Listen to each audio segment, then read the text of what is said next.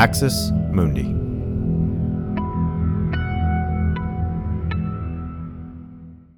You're listening to an Irreverent podcast. Visit irreverent.fm for more content from our amazing lineup of creators.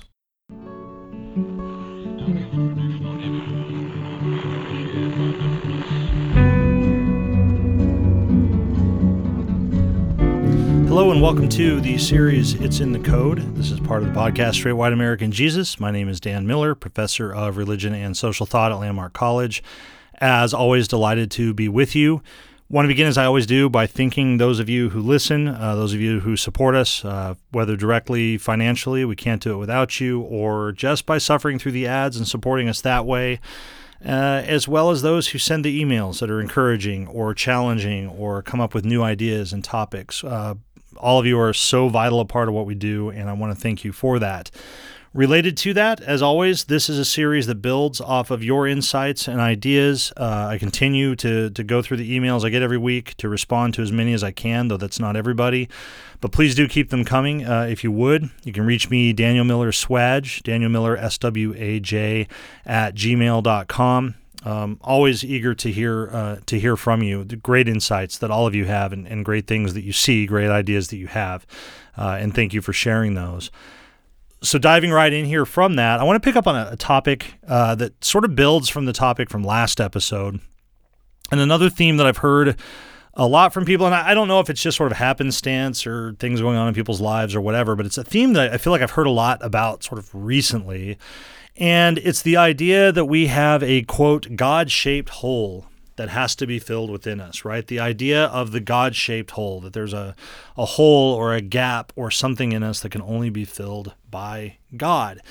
And of course, this implies a very specific God, right, that can fill this supposed hole, right? It's the God of Christianity, and it's not even just the God of Christianity. I would suggest in its contemporary usage, in the way that people now experience it, the people who hear it, the people who reach out to me when I hear it, it's the God that is only present through one's personal faith in Jesus Christ. That's the language, right? The kind of pietistic, personalistic language of a predominantly, I think, conservative American Christianity.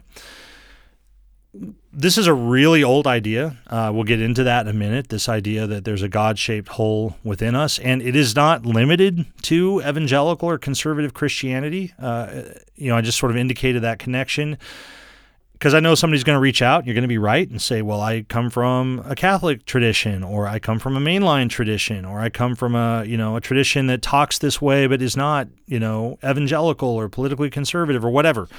All of that is true, right? It's not limited to that kind of Christianity.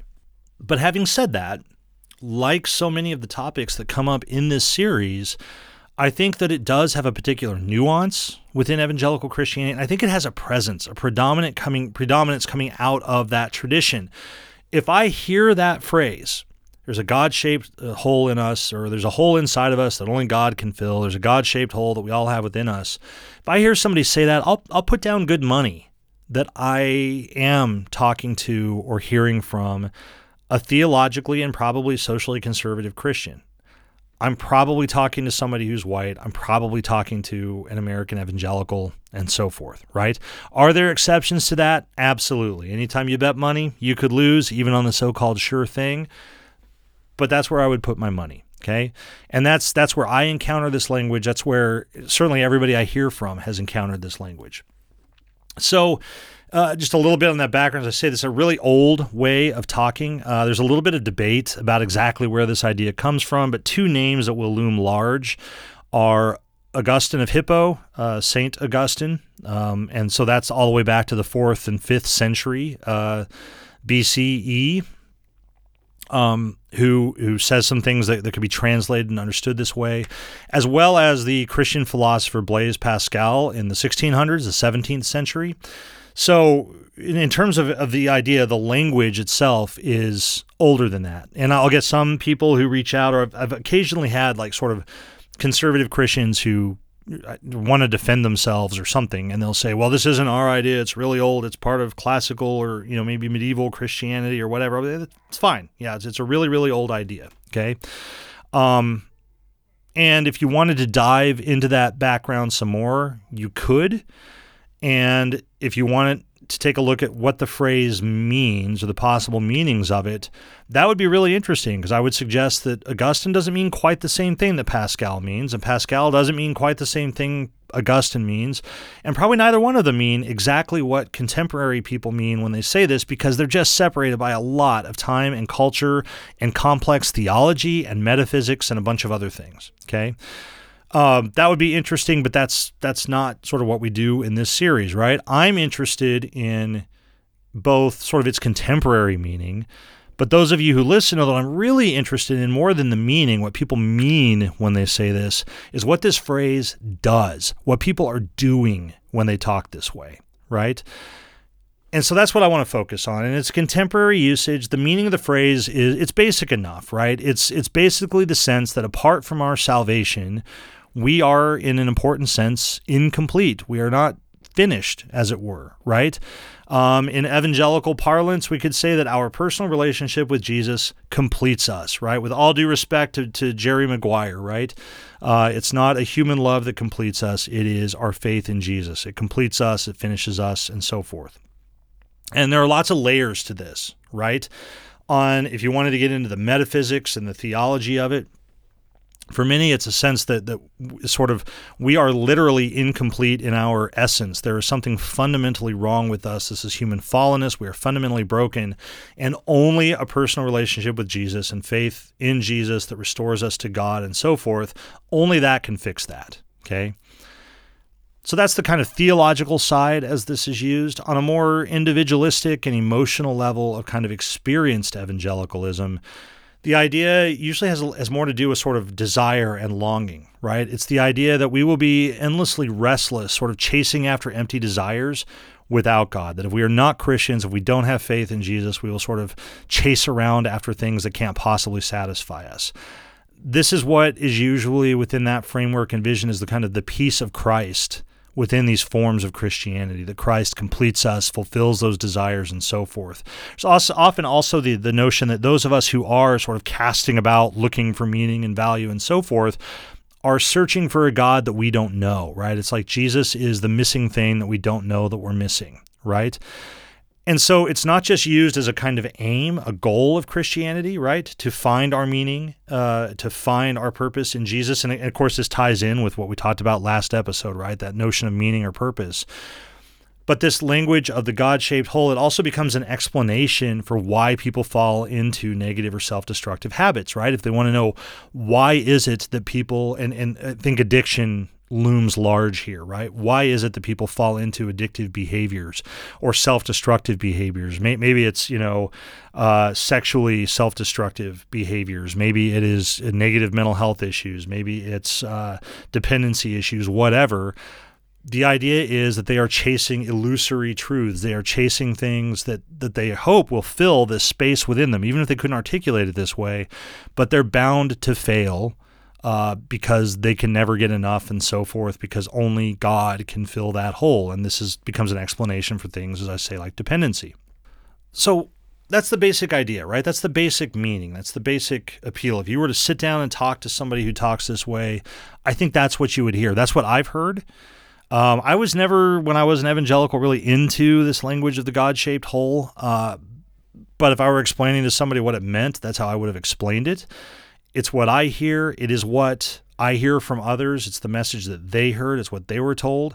To those of you who may not be familiar with that, right? Maybe there's somebody in your life who has said that, the problem is you have a God-sized hole that you're filling with other things. Like, what in the world are they talking about?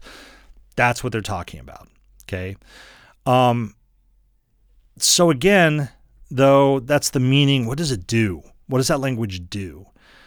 The first thing I want to say, and I'll be really clear about this, is that for some, this notion of a God-shaped hole, it lines up with their experience. It lines up with their understanding.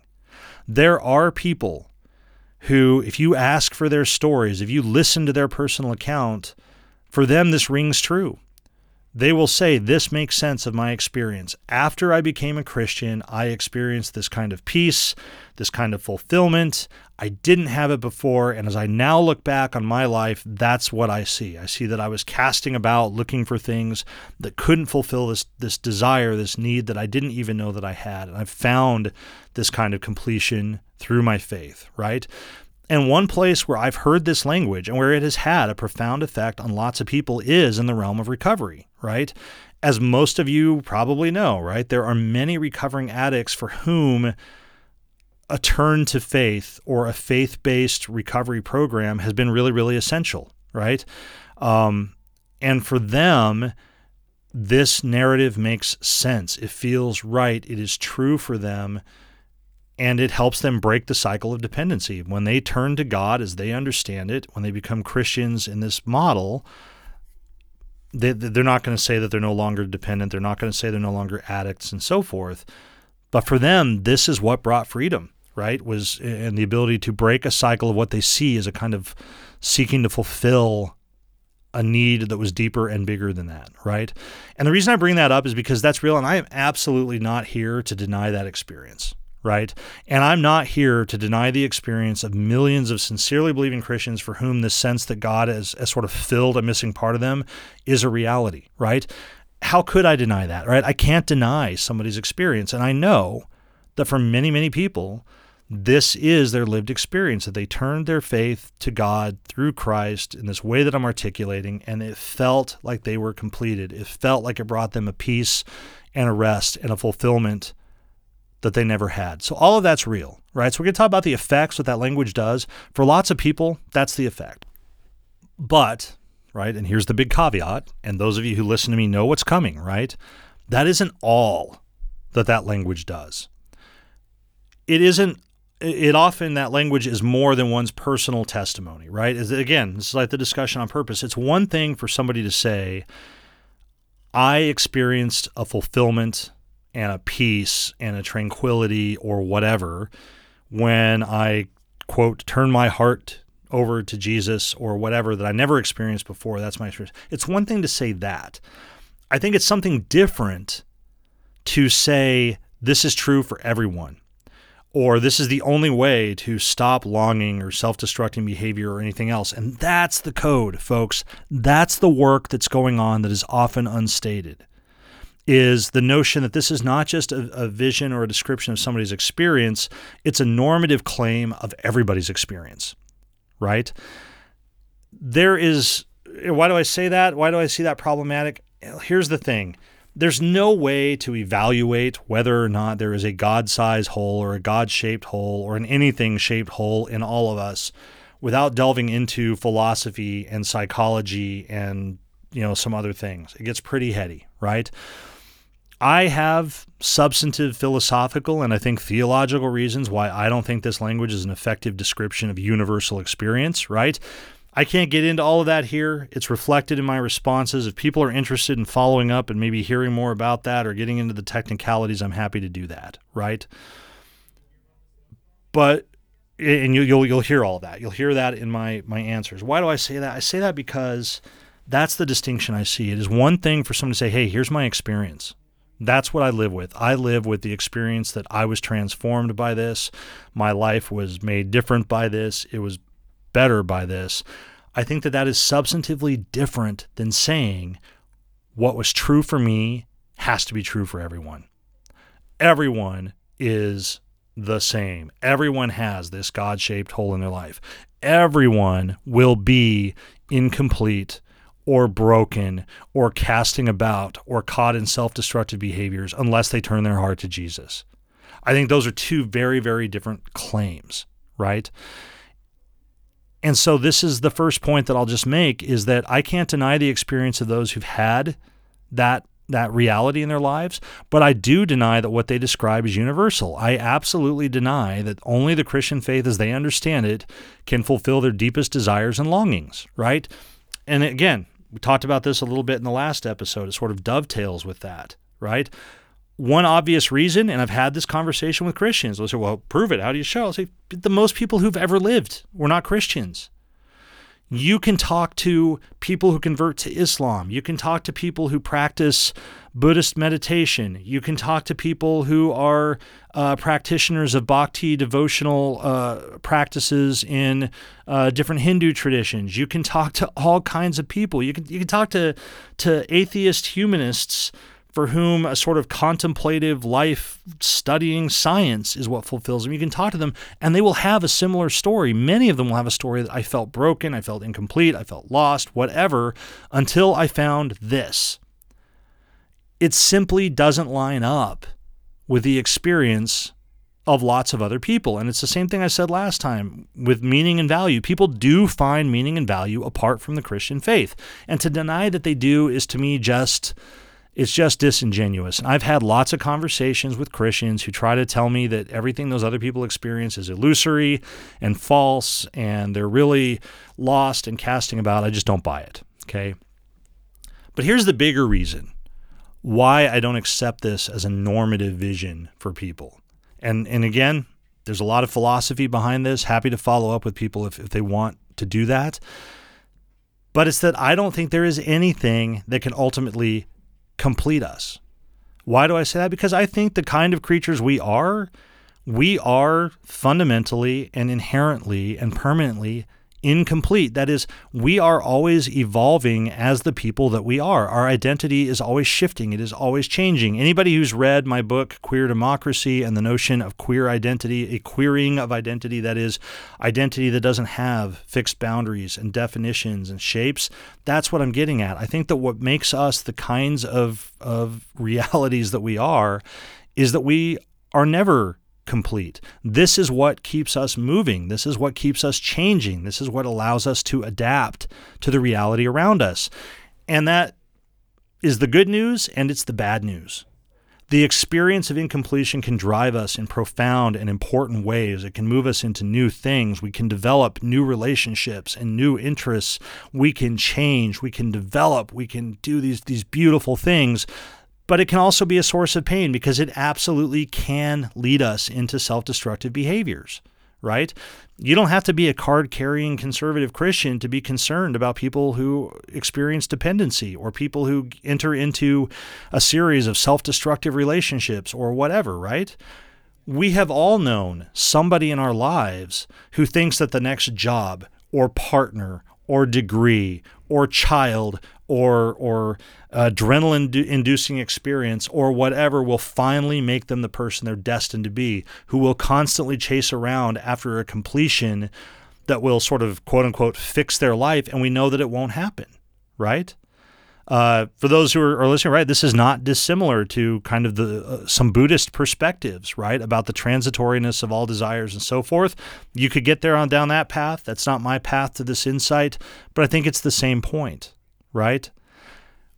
So that's where I think it fundamentally goes wrong, is I think it's based on a flawed conception of what we as human beings are. And this is where I think the idea becomes really problematic when we decode it further. Because if I'm right, okay, and I think I'm right, sometimes people are like, you always think you're right. Of course I think I'm right. We all think we're right. That's why we think the things we think.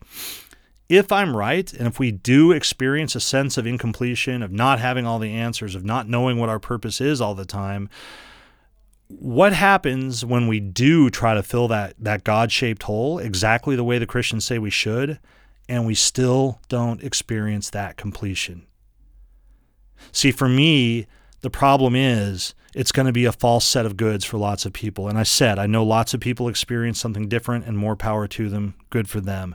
But lots of people don't. Lots of people do exactly what this line of Christianity says you're supposed to do, and they don't feel complete, or they don't have all the answers. They still feel like there is a hole, if we want to use that metaphor, within them. They've tried to put God there, and it didn't fit. And within a tradition that says there's a God-shaped hole, and if you put God there, you'll be complete. When you don't feel that, when you don't experience that, it can only be because you have failed. It means there's something wrong with you. It means you're not really saved or whatever. And this is what I hear from so many people. This is what I've experienced in my life.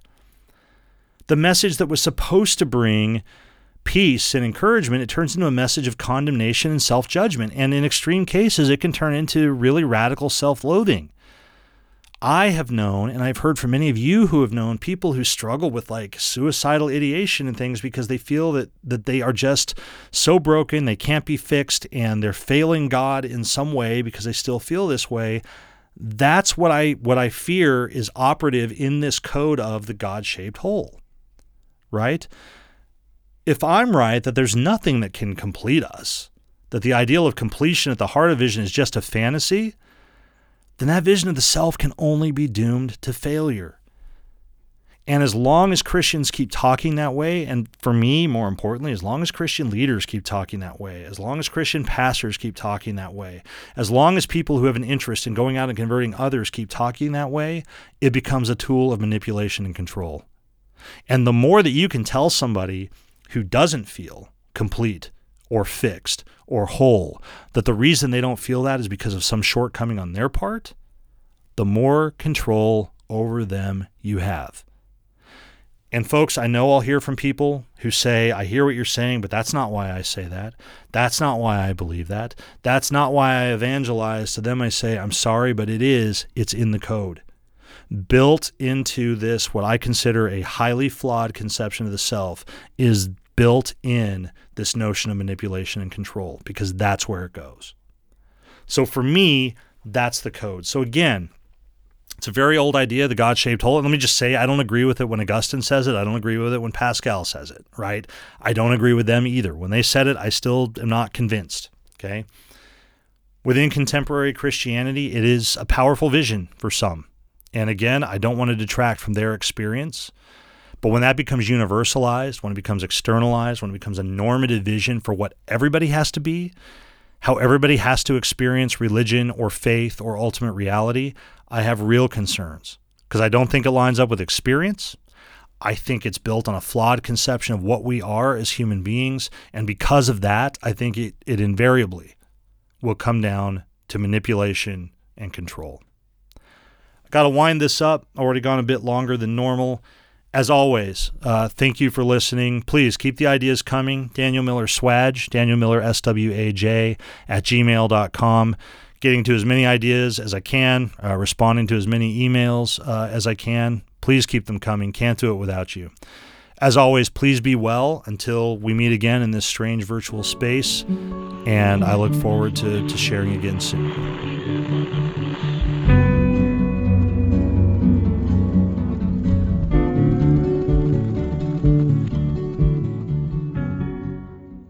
This has been an Irreverent Media podcast.